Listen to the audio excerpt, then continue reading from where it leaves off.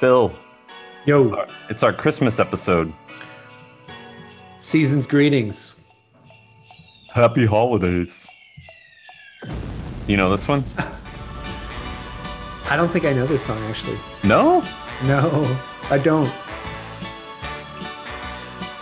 We'll wait for the lyricist to kick in before we give the reveal. It's Christmas at Ground Zero. There's music in the air. Okay, Al will sue us if we play more of it. Yep. It's a Weird Al's song, "Christmas at Ground Zero." I highly recommend it. I'll have to go back and listen to it. Has been pressed. Look at that, the radio. Just let us One of my favorites. Okay, well, it's December 20th, 2020. Earlier Welcome. today, we were listening to the radio and they played Bob Dylan's Christmas song, Christmas Polka. Oh, The one yeah. that goes, who comes around on a special night? Who wears a bead that's long and white? Long Is that- and white, special night. Must be Santa. Is that the Christmas polka? I mean, it's kind of it's a Christmassy polka-y song by Bob Dylan. Yes. I was thinking he did a song entitled Christmas Polka, but the name of the song is Must Be Santa, right? Oh, that's right. It is called Must Be Santa. Yeah, that's right. Must Be Yeah, Santa. but I was Must Be Santa. dancing around this morning. I worked up a sweat dancing around to it. Worked up a Yeah, worked and up the a dogs, gall dang sweat. the dogs were like, what's going on, man? But this is part of the Coen Brothers Movie Club. It is. It is part of the Coen Brothers Movie Club. And we're going to talk about Intolerable Cruelty. Yes, intolerable cruelty. December 20th, 2020. So things may have changed between the time we recorded this and the time you listened to it. Yes, that's correct. Perhaps Trump's coup has been successful and we've all been shot. Or, ugh, jeez. Sorry, that was very bleak. dark. That was Yeah. bleak. Let's go back to Weird Al. everywhere the atom bombs are dropping. We thought, It's the end of all humanity. Al thought that, humanity was going to be ended by the A-bomb. Yeah. But turns out it's just like, go Trent. Fucking God. Trent. Yeah, man. Yeah, Intolerable Cruelty from 2003. 2003. From the Wikipedia article, 2003 romantic comedy film directed by Joel and Ethan Coen, produced by Brian Grazer and the Coens, script by Robert Ramsey and Matthew Stone.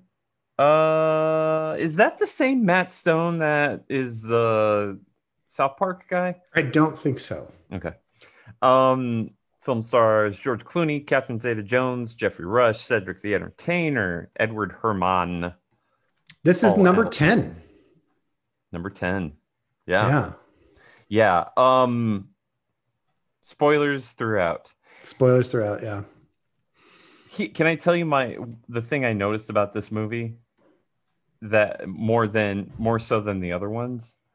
Or rather goes against the way their other movies are, it seems to be.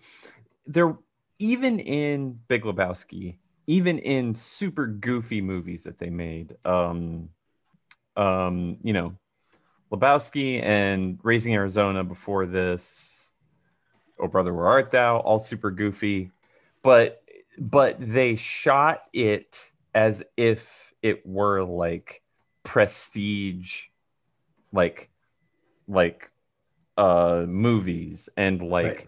things, the sort of the joy that I get from their goofy movies is it's like these like ominous slow pan ins like you get on Big Lebowski when he's like Maud's hanging from the ceiling and like flinging paint everywhere, but it's shot like a horror movie, just like Yep. slow moving camera in.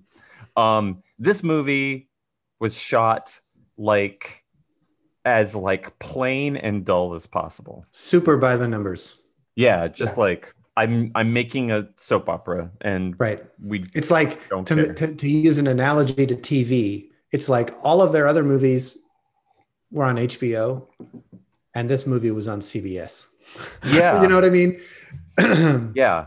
And I don't, which is okay. I mean, they kind of did less of that style of shooting in No Country for Old Men, sort of, but not really. I think like I'm just picturing some shots were pretty bleak, but no, I think I've just disproved myself in my own head. They didn't do that for No Country for Old No, Men. I would say No Country for Old Men is very much prestige drama in its Yeah, shooting style. And it's interesting because Roger Deakins was the director of photography for this one as well. really. Yes. Oh And my goodness. yeah, I know. Yeah, Roger Deakins. And this was, at the time it was made, the highest budget they had had on a movie. It's baffling. It's arguably their worst movie. I think. Ooh, interesting. Okay. My But- reaction upon seeing this movie was I actually thought it held up better than I was expecting. Oh well, so it might be their worst movie. I was genuinely laughing at a bunch of Yeah. parts. Yeah, me too. Yeah. I think when it's all said and done, The Lady Killers is worse, but we'll see. That's the next one. But I respond more. I think I haven't watched it in forever, but I think I respond more to the artistry of that one because in my memory, it's not shot as just like Yeah. by the numbers as we're saying as Right. this one. Some of the jokes were pretty funny. What's your here, let's have this playing. And I'll make sure it's muted bit. What's your take? So I thought it was, it was interesting. Like, I think it's important to kind of consider 2003, which is when this movie came out. Mm-hmm. It was a big hit for them.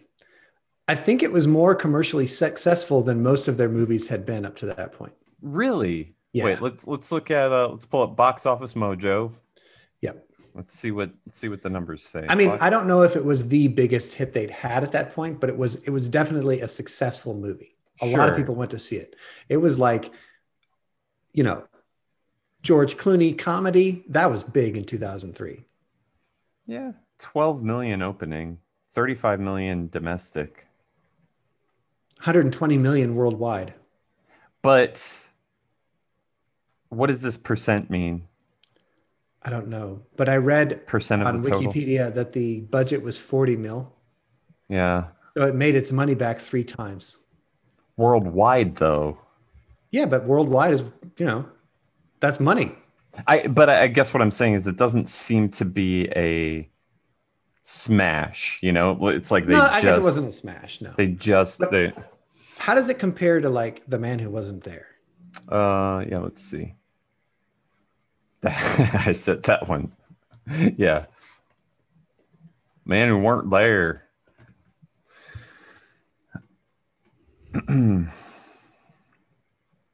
Yeah. Yeah, It made 5 million like less. 10. It made only like 10% or less than. Yeah. I I guess wish on here it said how much it costs to make, and then Yeah, I think you have to go to multiple sources for that. yeah. I mean, Clooney was a big star. Mm-hmm. Catherine Zeta-Jones was a big star. Go ahead.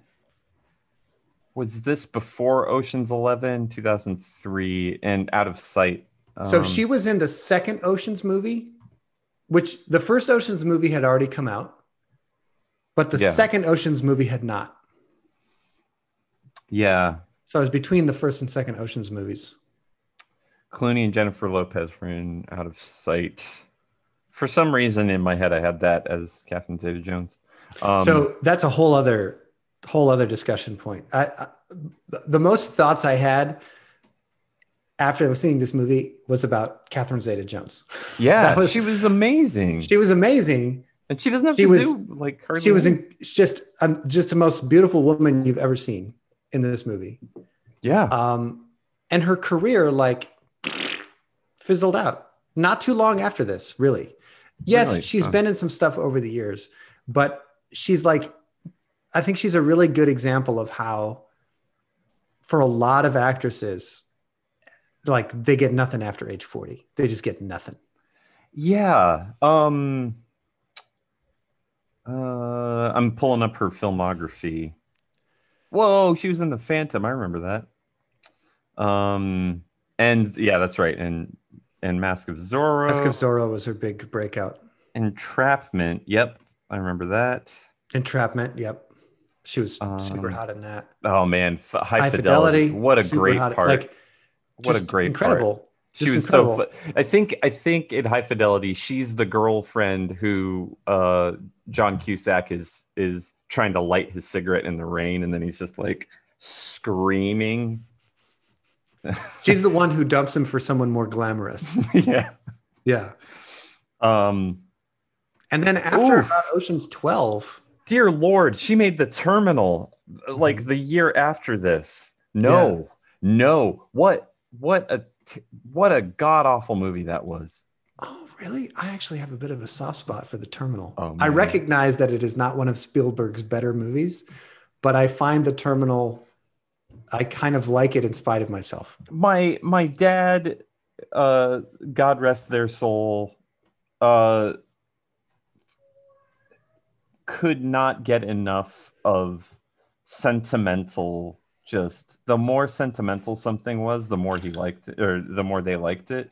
Mm-hmm. And dear Lord, I could not. I just like, get me out of this movie theater. I don't know. For some reason, the sentimentality of The Terminal works for me. Like maybe I need to rewatch it. And then it's got Diego Luna. It's got Zoe Saldana.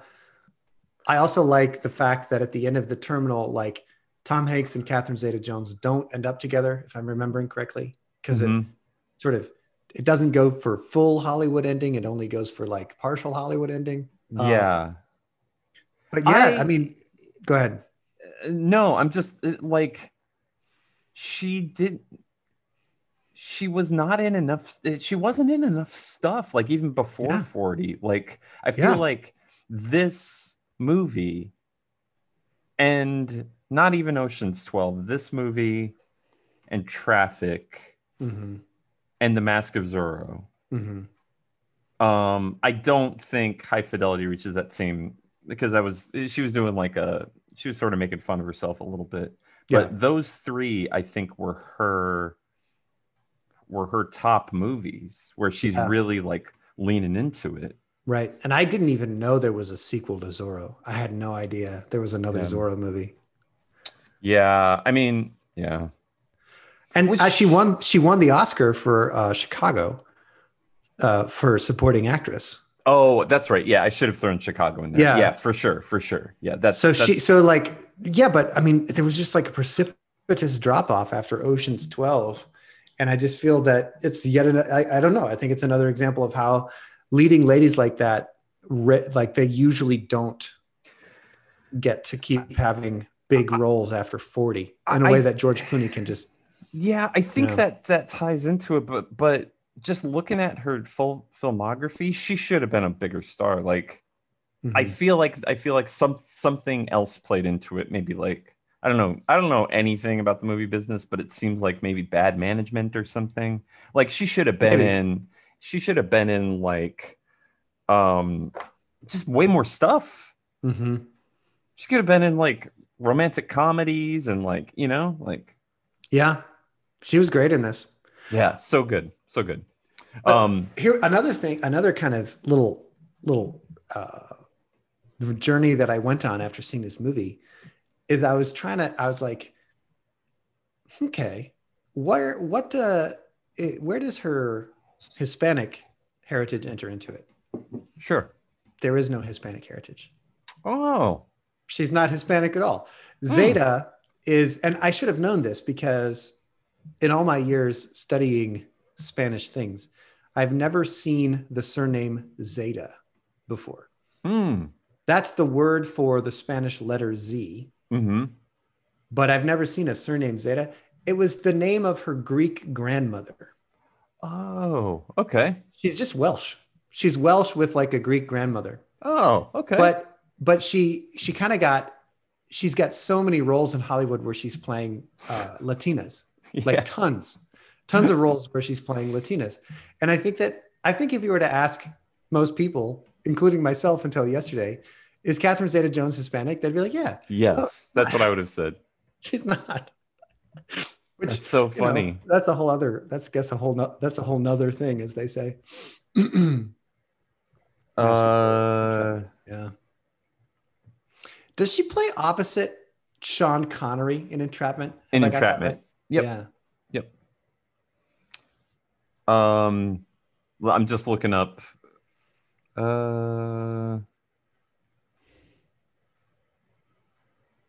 Leading, supporting, acting credits. I'm looking up by the numbers. Mm. Looks like we can go like that. Okay. So this is kind of cool. This the-numbers.com, all acting credits. This is kind of a neat little search because you can search by domestic box office, international box office, and worldwide box office per movie that each star has been in, and you can sort by how much. So Chicago was the highest grossing movie that she was in. Yeah. Domestic 170 Made a million. lot of money. Yeah. And then Ocean's 12, 125 million, and Traffic 124 million. And even more overseas. Look how far down Intolerable Cruelty, pretty far down that list. Pretty far down that list, yeah. Rock of and Ages. Oh, yeah. yeah, I don't know these. The Phantom way down that list. Yeah. So she was great. The plot was pretty, it was fine. It was fine. I remember it more twisty turny than it actually is. Yeah. It's like in my memory of the film, there was more complications. Yeah. But the only real twist is the Billy Bob Thornton twist. That's basically it. Yeah. Yeah. Which is a good twist. It was good. He was funny. He was hilarious. The lines that they give him are, I feel like the most, that little bit where he's what we know later to be him acting as that millionaire oil baron or whatever. The lines that he has are just super reminiscent of Lebowski, of like absolutely babbling and cutting him off and stuff. It was real good. Yeah. Jeffrey Rush, I think this is the only Coen Brothers movie he's been in. Yeah, I think it is, and it's kind of a strange. His role is so small. I also, in my memory, thought that Jeffrey Rush's character was in more of the movie. Yeah, yeah, he's just sort of in that beginning part. The beginning and the end. That's it. Yeah, yeah, yeah. So the treatment of, I don't know, like we were talking about last time, like Coen Brothers' treatment of race in their movies. So Cedric the Entertainer is so funny, but also they boiled down his character to just saying, I'm gonna nail their ass, gonna nail yo ass, gonna nail his ass. And then we see him like with all of his friends at his house, and they're just watching like videos that he took of it was really funny, but I feel like it's not a great nuanced depiction of race in America at all. No. It's pretty bad, actually. It's just so caricatured. Yeah. They're like yelling at the TV and stuff. It's just like, okay, all right. Yeah, I mean, what else are we going to sink our teeth into? I mean, so one of the other sort of thoughts that I had is his assistant, the other, like the lawyer that kind of works under George Clooney. Yeah. Wrigley, yeah. Yeah. So in my memory, I could have sworn, hold on a second. Sworn it was somebody else, huh? I could have sworn he was played by an actor called, just give me a second. Yeah. Oh shit, I'm not going to be able to find it. But that guy. There's this actor in Burn After Reading that plays sort of like an office underling that I could have sworn it was the same actor as him. And it kind of made me think that for the Coen brothers, one of the things we've talked about on this podcast is how there are certain types that are kind of over and over again used in their movies. And it seems like they have a certain actor in mind, but they can just kind of get the alternative. Like, doesn't it seem like they probably would have used the same actor as Jeff Lebowski as Pappy O'Daniel, but like they just didn't. They Yes. used the other portly kind of yammery older man. Yeah, it's same thing with that old old guy in the courtroom at first. Where is this guy? Mm-hmm. This guy. Where do they find these guys? Yeah, absolutely. Yeah. How would you describe your husband's sexual proclivities? Tender lover. But then he became more and more fixated on porn. This scene is so good. This is a And very look good at scene. the guy in the middle. Pause it. Yeah, So the guy that they're defendant, defending. So I thought, is that the guy who owns the gas station in No for Old Men? right. It isn't, but it might as well have been. It might as well have been. Yeah. And this guy could have been played by, Philip Seymour Hoffman. He could have been Philip Seymour Hoffman. Or I think the actor that I'm trying to think of is an actor called Kevin Sussman, who is in Burn After Reading, and he kind of plays this guy yeah. who comes from one of the rival law firms. Anyway, Yeah. we'll get to it. Yeah. Yeah. That's funny. But just sort of like the nebbishy sidekick. I mean, everybody in this movie's kind of nebbishy. Well, maybe not Clooney. I mean, George Clooney really is such a great comedic actor. Like, that's another thing that this movie kind of reinforced for me. He's just really, really good at comedy. Oh, by the way, did you pick up on this part where they're all talking, that when she's like, "Oh, I haven't been able to catch him yet," that her friend is the one sleeping with her husband right there?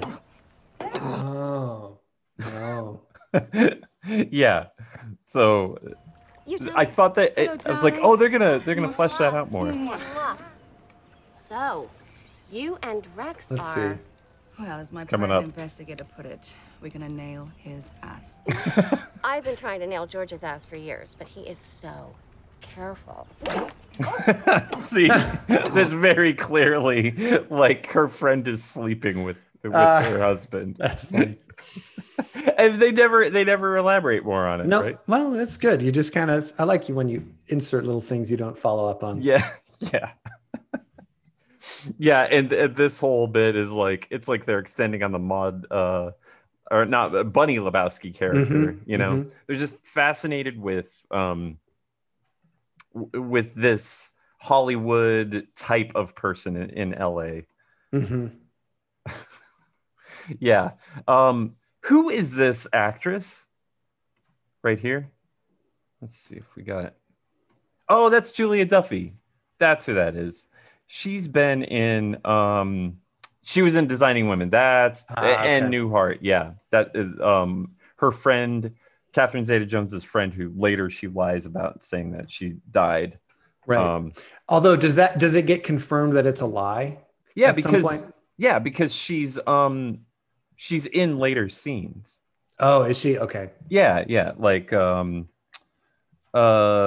she said she died, and then right here, right? Isn't that her friend? It's Yeah. where they all fall back on when they don't have a prenup. Yeah, that's Julia Duffy, right? Right. Not one of the other Just stay ones. strong until the divorce is final. Yeah. That was a funny Relax. line when Enjoy George your Clooney gives his speech to No Man. And No he Man. goes, "You will find me doing pro bono work in East LA." Or Well, today, Or One of one the of the other- other here to tell hand you wavy. that yeah. One of the other poor places. Yeah. Did you notice who is in the scene with Billy Bob Thornton in the soap Now, I opera. am of course aware that Yeah, the information received here with cynicism, you're gonna come to it quicker than I will. cynicism But that cloak who was that it? advertises our indifference It's the guy towards all from human it's Bruce feeling. Campbell. Oh I'm here to yes, tell you that yes, that I did see cynicism- that.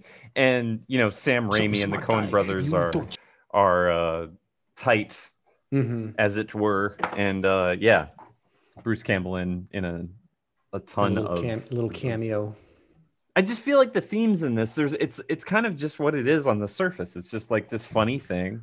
Yeah, it's The- not. There's not a whole lot there to dig into. No. It's funny though. You see there are these references for things that they'll follow up on later, like in 2000 when they get to A Serious Man. The senior partner's office is totally like Rabbi Marshak's office. Yeah, I was It's like thinking the about that. exact same scene. Yeah, it is. Yeah, it is completely. When he's waiting in the waiting room the first time when he goes in and he picks up that he's like looking through this stack of books, and we learn that the senior partner has no intestines. Yeah. It's man. pretty good. And then, oh god, the guy is so creepy. He is Living very without creepy. intestines, breaking the IV leash. And there's like a centerfold for some reason. Yeah. 14 summary judgments. This guy. What? 13 granted. 18 Come on. movements Aldrich. deployed for responding prejudice. 18 granted. It's the exact same. Well, And the look on his days face on is our good. He knows he has to recollections act like he's so traumatized by just being in that guy's office. Even though he got good news, he's like, I just need a minute after being in there. So here's a strange thing. I was looking at the trivia on IMDb, and I'm going to need you to help me parse this. Okay. 300 So one of the trivia items put on IMDb is Billy Bob Thornton speaks very fast in this movie because his character in The Man Who Wasn't There speaks very slowly. Okay, yeah, I buy that. Fine, I The guess. the next sentence is what gets me. They did the same thing with Steve Buscemi in The Big Lebowski and first season of Fargo. First season of Fargo. Was Steve Buscemi in the first season of Fargo? I don't know what they're driving at here. Yeah. They did the same thing. First of all, who is they? Because the Coen brothers didn't make the first season of Fargo. So are you talking about Noah Hawley? And then are they talking about Billy Bob Thornton in Fargo as opposed to Steve Buscemi in like Oh, yeah. Like- yeah. so they're saying Yes, that I see. So they're saying that they switched it up for the character, I suppose, because Billy Bob Thornton's character in the first season of Fargo is analogous to, I don't know, man. he's only sort of very, very vaguely analogous to Steve Buscemi in the movie Fargo or in the Big Lebowski. Like what is Steve Buscemi's character in the Big Lebowski have anything to do with the first season of Fargo? I think I don't know. I don't know. think they Anyway, just figured out that they don't know how to write their trivia. 67 of 72 people found this interesting, but I did not. I don't know what they're getting at. Although I wanted did to- notice that when Billy Bob Thornton comes into the office for the first time with Catherine Zeta-Jones, he says to George Clooney, she says, you're the best. She says, you're aces. And in the first season of Fargo, when Billy Bob Thornton is pretending to be the dentist, that's his sort of trademark line. He always says aces. Anyway, Okay. that is extremely specific, but I'm pretty sure it was intentional. Yeah. I thought I would look up to see what the highest grossing Coen Brothers directed movie was. Oh, wow. So it's True Grit, huh? True Grit. Now, the thing is, you can't search. I think Ethan is listed as director sometimes or never. Do you know? Sometimes. So yeah, because for whatever reason you can't list two people having directed a thing for like Directors Guild purposes. So let's make sure. So we have on this screen where it lists Joel Cohen as director, the highest grossing domestic box office that he had was 171 million for True Grit. And then it on the same screen, it has technical credits. So it's got a bunch of things on here, but No Country for Old Men is after that. And then Burn After Reading is that high up there. Wow. There's a lot of big stars in that. Yeah, that's true. Yeah. You know, it's Brad Pitt and George Clooney. And Frances McDormand. Yeah. Yeah. Oh, Brother, Where Art Thou is after that. But let's see where Ethan Cohen lays on that. Maybe he's never listed as director. Yeah. Could be wrong about that. Yeah. Yeah. I don't know. This might be a quick little episode because it's just not that much to say. No. It's good gags. It's good gags, pretty funny. I was going to rent it, and then I saw like the SD version to buy was just like $10 versus $4. It's like, well, now you've got it forever. $10. I'm just gonna buy it. Yep. So I have but it's the SD version. Because the HD version was $14.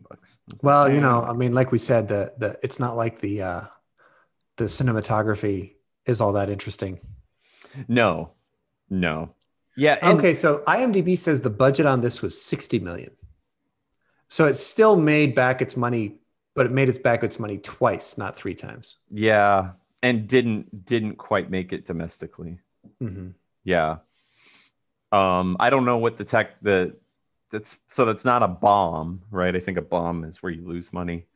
Yeah. What I was gonna say, what's weird is that like about this movie and then following up Lady Killers is that they more or less have the pattern of serious funny, like in releasing movies, you know? Yeah. And it's like this and then Lady Killers right after. Or not right after, but like in release, you know. Man, it's kind of incredible. The budget for Intolerable Cruelty was 60 million, while the budget for No Country for Old Men was 25 million. Oh my God. Yeah. I guess that has, what would that have to do with? So probably no actors got paid as much as probably Clooney and Zeta Jones did. Right. But there were big name stars in this though, because they had Jeffrey Rush, they had Catherine Zeta-Jones, George Clooney, and Cedric the Entertainer. Yeah, that's what I mean. I think that the primary reason that Intolerable Cruelty cost almost 3 times as much as No Country for Old Men, which is crazy because when I think of Intolerable Cruelty, like pretty much all of the scenes take place inside. There's not like special effects and shit really. No. And then you've got No Country for Old Men, which takes place over a huge, lots of outdoor locations.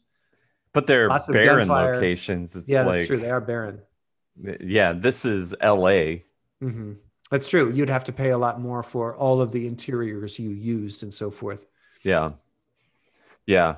Wonder what their highest budget movie was. Wait, can we circle back to this? Yes. Why would they do that? Why would they do 2 funnies in a row?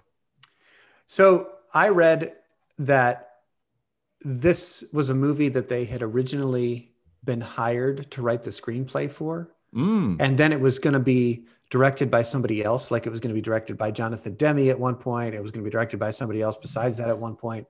And all of those fell through. And they were going to make a World War II movie. But that fell through. And so they decided, well, why don't we just direct this? This So it is seems like it kind of came up all of a sudden when they had been originally planning to do something else. I have a very weird idea Yeah. that just kind of came out of nowhere. Did you ever see that Will Ferrell movie that's all in Spanish and it's a comedy? I Yeah. never saw that, but I want to. I wonder like why more directors don't do that. You know, like to amp up the bizarreness. Like picture I mean you're fluent in Spanish, I'm not. So for me, like if they would have been like, here is this sort of straight ahead comedy, but it's all in French or whatever, it would have just made the bizarreness of the whole thing. Like it could have added a lot to this movie, I think. Just be like this extra layer of weirdness. No? Yeah, I suppose. But I wonder if maybe directors feel that they're not confident directing in a language that they're not also fluent in. Yeah. Yeah. That makes sense.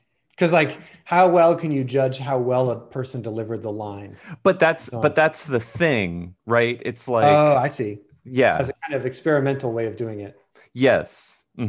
Like when when the point of it is for lines to be kind of delivered and in this weird kind of off kilter way. It's like how I think I'm remembering this right. Like when Hemingway wrote, what was it, For Whom the Bell Tolls? He wanted to write that book as if it were translated from Spanish. You know what I mean? That's right. So he wrote it specifically in that fashion. So there's like lots of thous and stuff like that. Yep. Yeah. What are you looking up over there? I see your brain working. Yeah. No, I was just comparing budgets of Okay. Coen Brothers movies. I find it kind of fascinating how expensive Intolerable Cruelty was. Had to be because Clooney and Zeta-Jones were like Yeah. at the height of their powers and Yeah, just like that had star to be. power. Like Inside Llewyn Davis cost 1/6. Well, yeah, I mean, maybe it would be more now because Oscar Isaac was not as well known. No, he was not. But even Hail Caesar cost only 1/3 what Intolerable Cruelty cost. But Clooney's kind of in a downswing. Yeah, I suppose. Not downswing like he's worse or whatever. It's He just like he he's doesn't not- command. I guess what that kind of clarifies for me is how little people like the production designers and costumers get paid comparatively. Oh, sure. Because those are period pieces where I feel like the degree of difficulty for getting the sets and the costume right is like this much higher. Yeah. Whereas Intolerable Cruelty, like we said, it looks like it was made for CBS, Yeah, and Roger Deakins. Yeah. Roger Deakins, man. Here's a question that it is what it is, but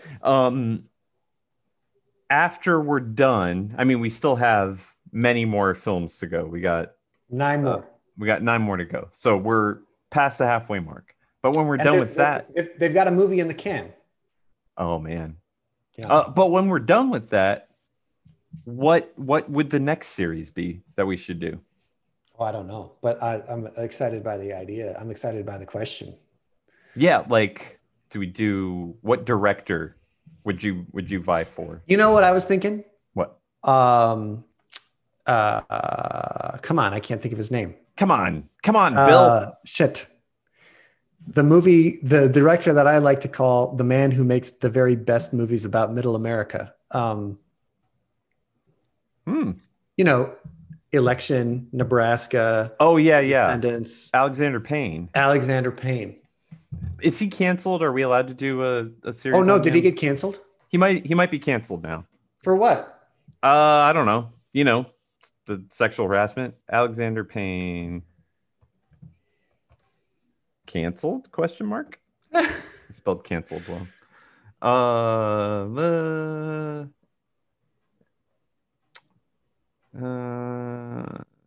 Alexander Payne. Go to the Wikipedia page. That'd have it. Yeah, controversy. Something having to do with Rose McGowan. Oh, there we go. Statutory rape allegations. Whoa. Oh, geez.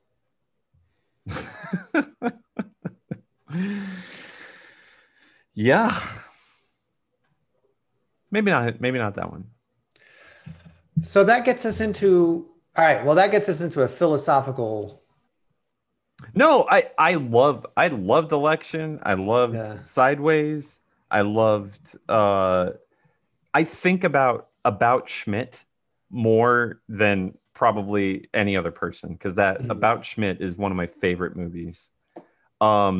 It's not like those movies are retroactively bad. It's just we would have to talk about him for such a length of time. It would be very difficult to be like talking about that guy for so long and then be like,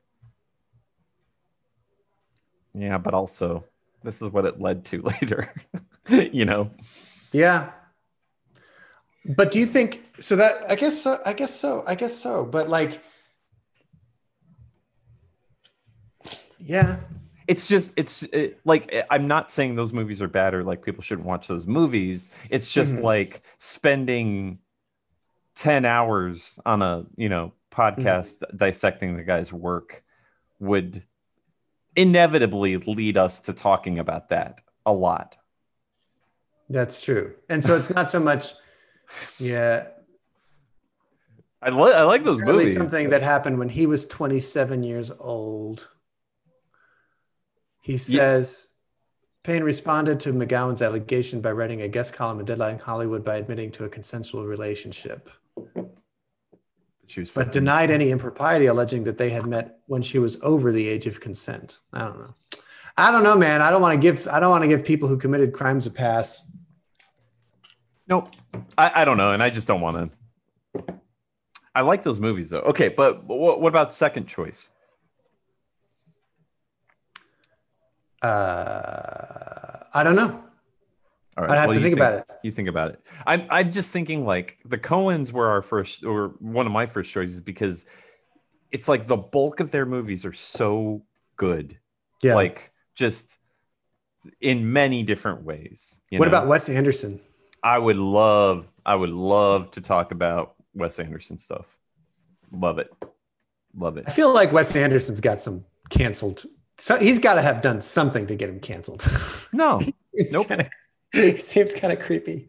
No, he's just he's just like a weird artsy guy. All right. I would definitely do that. Man, I love Wes Anderson movies, especially the early ones. Yeah, Bottle let's do Rocket. Wes Anderson. Oh my God. Yeah, I think Wes Anderson's a good one to do. All right. Well, we'll and I've not seen. There's a couple of them I have never seen. I haven't seen Isle of Dogs. I haven't seen that, and I haven't seen. Maybe that's the only one. Another one would be Noah Baumbach. Oh my God. Yeah, there's some overlap there. Noah Baumbach. Great. I would do, but you probably wouldn't, and we wouldn't have time for this, but Steven Soderbergh is like my new top of the top movie director. I just watched Che the other week. I haven't seen that. Speaking of guys who directed movies not in their native language. Yeah. But Soderbergh will try anything. That would be a fun. That would be a fun one. He's got a lot of films. So many. Yeah, he doesn't fuck around. He's like, whatever, I'll do anything. No, he's like, I'll try this, I'll try that, I'll try this other thing. But that would make. That's a really good one. I've never saw Sex, Lies, and Videotape. Oh, really? That was I never saw it. I never saw Kafka. I never saw King of the Hill. Kafka, can't see. It's not out anywhere. I heard a podcast with him recently where it said that he in this new deal that he made with HBO, part of the deal is that they have to remaster and re-release some of his old stuff. So fingers crossed cool. We'll get to see Kafka again. But I didn't see anything until Out of Sight. And then I saw a bunch of the post Out of Sight ones. I've never seen Out of Sight. Oh man, Out of Sight is really good. I know. I hear it's his best movie.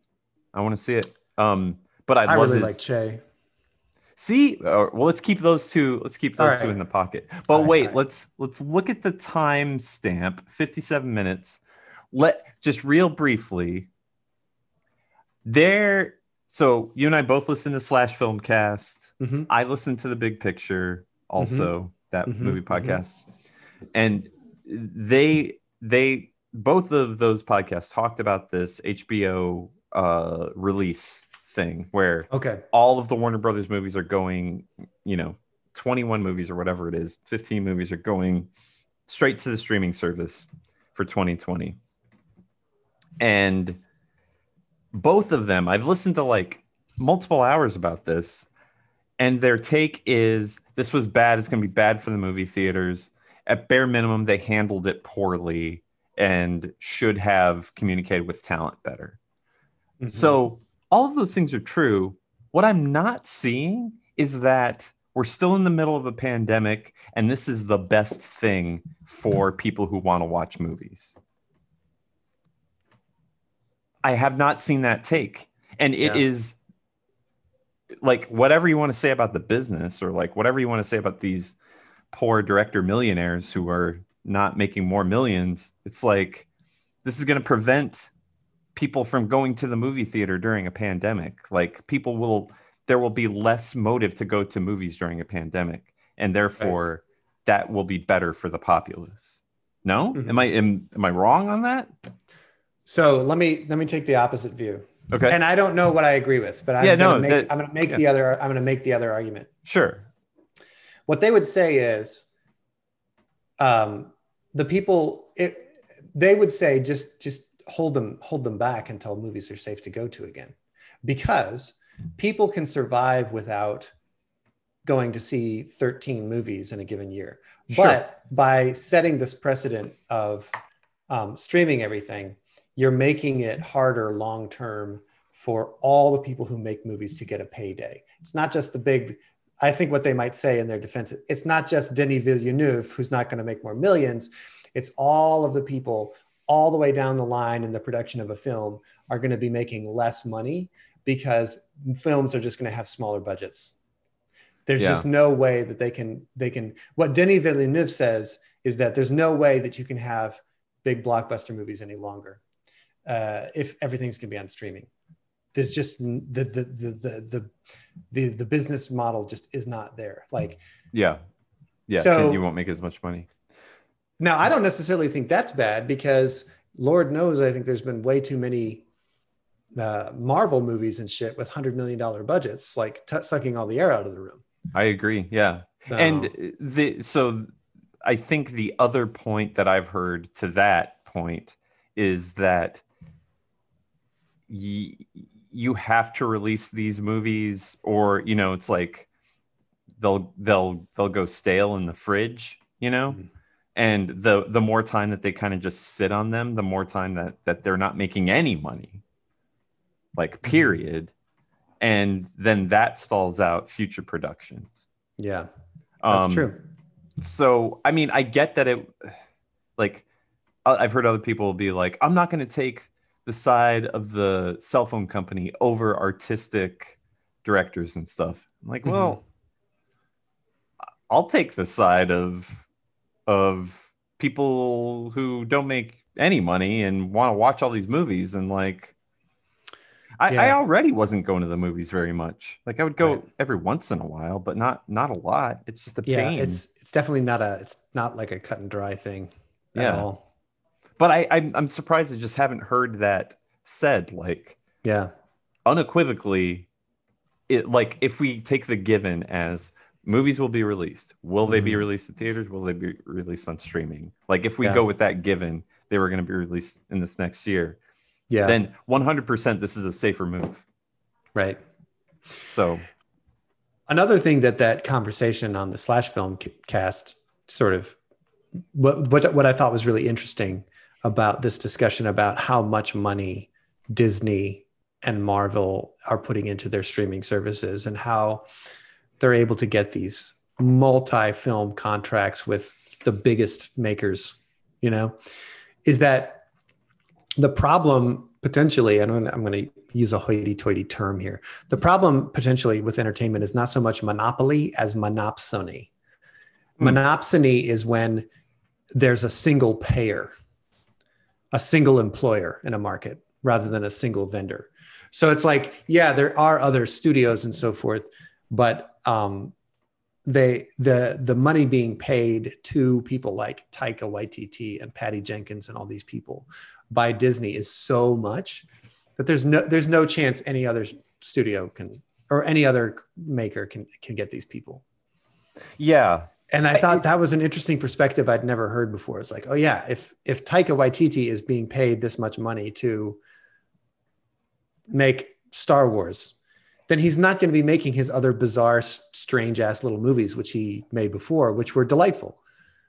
So I mean, in a way, it's like the studio system, you know, where they were cranking out, you know, 100 movies a year or whatever, and they were all sort of samey. And then there was a backlash to that, and we got like all the weird ass 70s movies, you know. Yeah.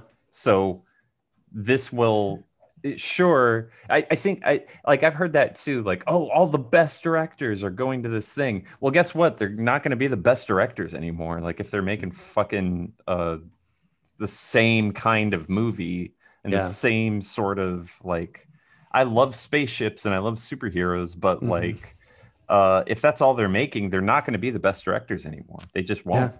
Yeah. When they assign Taika Waititi to the wrestling picture, it's just right. Not gonna...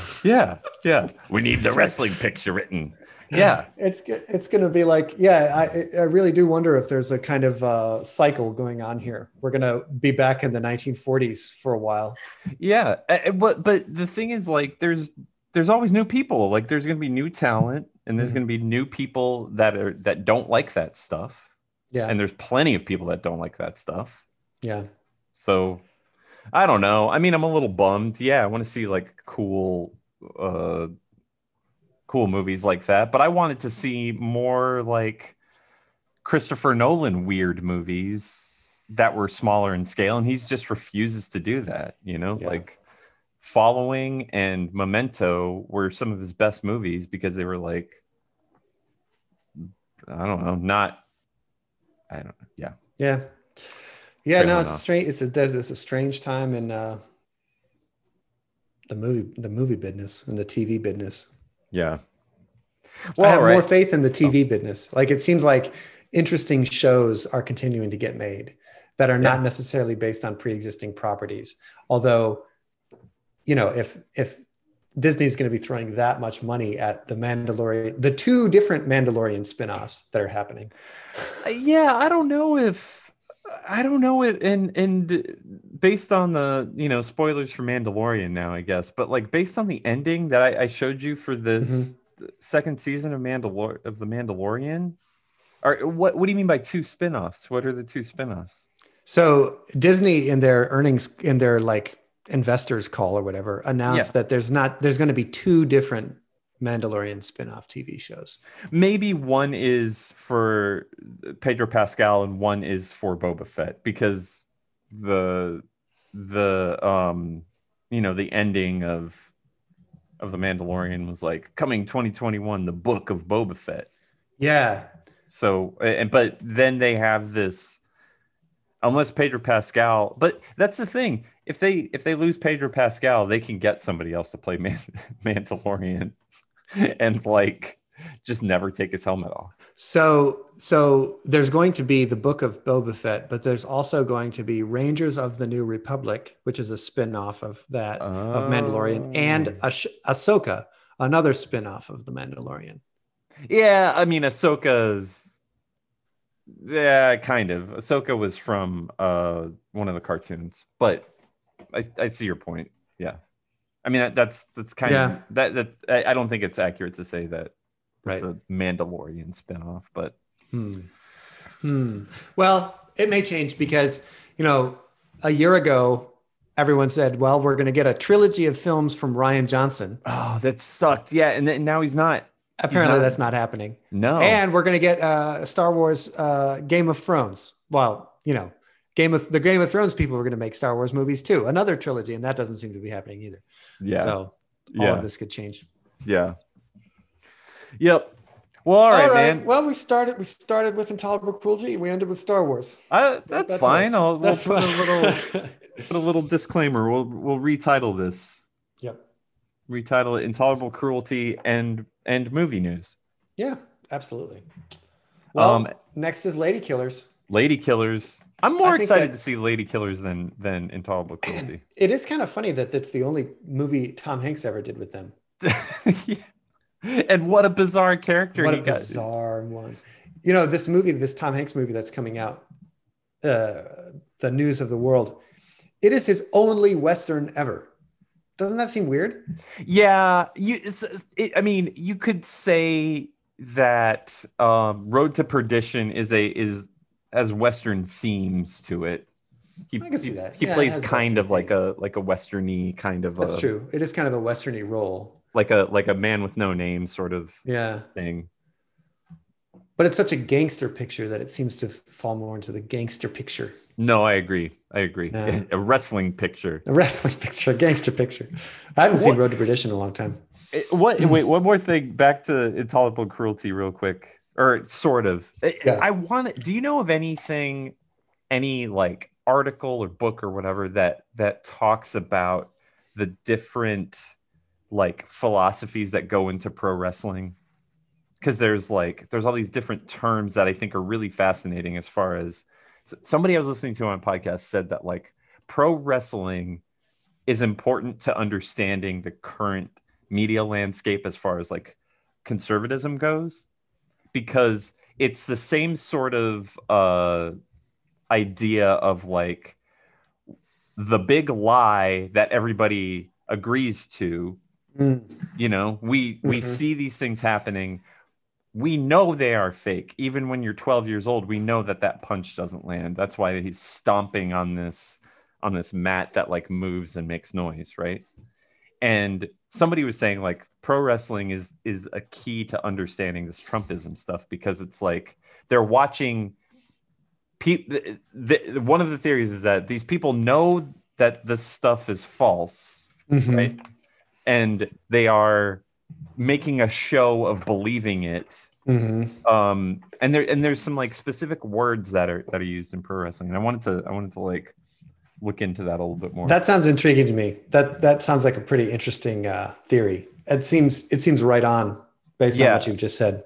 And I wonder, I guess looping it back to the Coen brothers, is a lot of the times I feel like they are doing a certain version of that, where I feel like that's part of the Coenism that turns some people off, is that they can't tell. It's like this subtle irony of like, oh, you think that we're being genuine with this thing, and that's part of the joke, which is on you and on us and back onto you, you know? And so I think we have a mutual acquaintance who once described the reason that she didn't like the Coen brothers movies is because she feels like when you're watching a Coen brothers movie, it's like they're fucking with you. Yeah. Put in the chat who that was. Because I forget, and I don't want to be mean to this person, because that's totally fine. Yes. Yep. And I can see that. I understand why a person feels that way. So, but for specifically Intolerable Cruelty, is the like flatness and is the like unprestiginess of it part of the fucking with you? See, I feel that Intolerable Cruelty actually has a pretty low amount of this movie is fucking with me. But No, go ahead. As compared, I mean, I think that a movie with a high amount of that would be something like A Serious Man. You know what I mean? Yeah. But as far in terms of like, this is what you thought you were getting is the like slow pan in, like, and now we are flipping it back onto those Coen bros who wanted that, and here what we're giving you is basically just a goofy comedy, and we're not gonna like put any frills on it. So maybe part of the thing with the Coen brothers is like, you know what? This is probably going to make a lot of money because it's got Catherine Zeta-Jones and George Clooney, and it's funny, and it could, you could watch it with your parents. You know what I mean? Yeah. And we'll make a lot of money, and then we'll get to make weird shit later, like No Country for Old Men and Inside Llewyn Davis and A Serious Man and stuff. Yeah. And so if that's what it took, so be it. Right. Soderbergh kind of does that same thing. He'll do, one for me, one for them sort of thing. He'll do okay, yeah, you want the big, I know how to do an Ocean's 11 movie and everybody will love it. And then I'm going to go and make Bubble. Right. Do you know what Bubble is? I do. Okay. It was all non-professional actors. He just found these people. Yeah, man. Yep. All right, Dan. All right. Well, that was fun. That was fun. Good chat. Good to see you in this pandemic. Yep. I like your Christmas lights in the background. Got a little Christmassy. Got a That's strand nice. here. Got a strand over there. Nice. Very nice. All right, man. Talk to you later. Time. Stay by your apparatus. Stay by your apparatus. Bye-bye. And he's gone. And now I'm gone.